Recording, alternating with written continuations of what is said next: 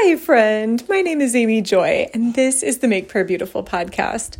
I had a friend reach out to me recently, and she mentioned that she has, I don't know if you would say the ability to be very intuitive, but that would be one interpretation. So somebody who knows what's going to happen in advance. So knows the endings of movies, knows when somebody is about to call, knows the answer to a question before it's been asked.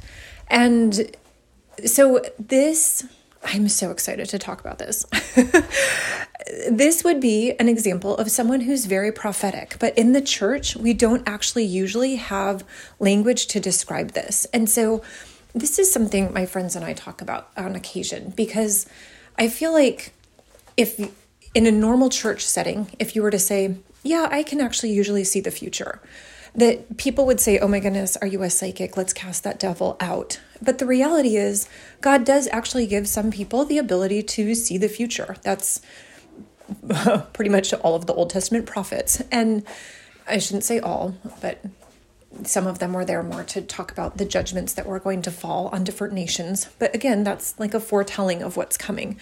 And so there are people who have the ability to see what is coming, and it's not from the enemy. That it's so interesting how sometimes it is from the enemy, right? And in those cases, though, that's a counterfeit of the Lord's good gifts. You know, there's a scripture that says that God does not do anything without first revealing it to his servants, the prophets. And so if you have the ability to see what's to come, that is actually a gift from the Lord.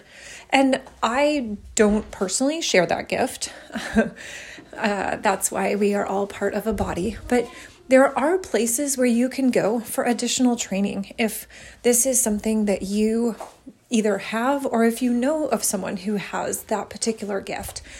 And so I know for me, it's been very interesting listening to Chris Vallotton talk about his different life experiences. So he spells his name with a K, so it's K-R-I-S.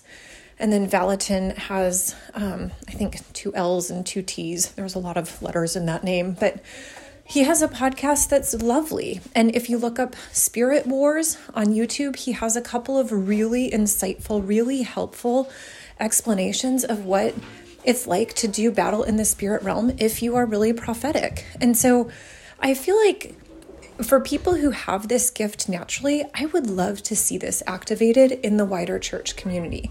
And so if you don't have this gift, just recognize this is actually something that certain people in the body of Christ have.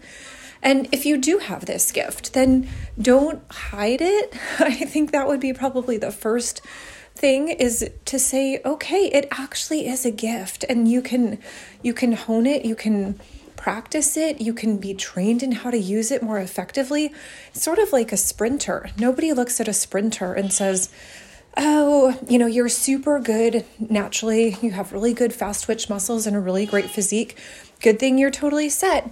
No, if you're a sprinter and you have the gift of running fast, then you go and you seek out additional training and coaching and you hone your craft. And so I feel like that's actually just part of being a good steward of what the Lord has given to any of us. So, okay, that's what I have to say about this. So Lord, I am asking that this year that there would be a greater activation of the gifts that you have given to us.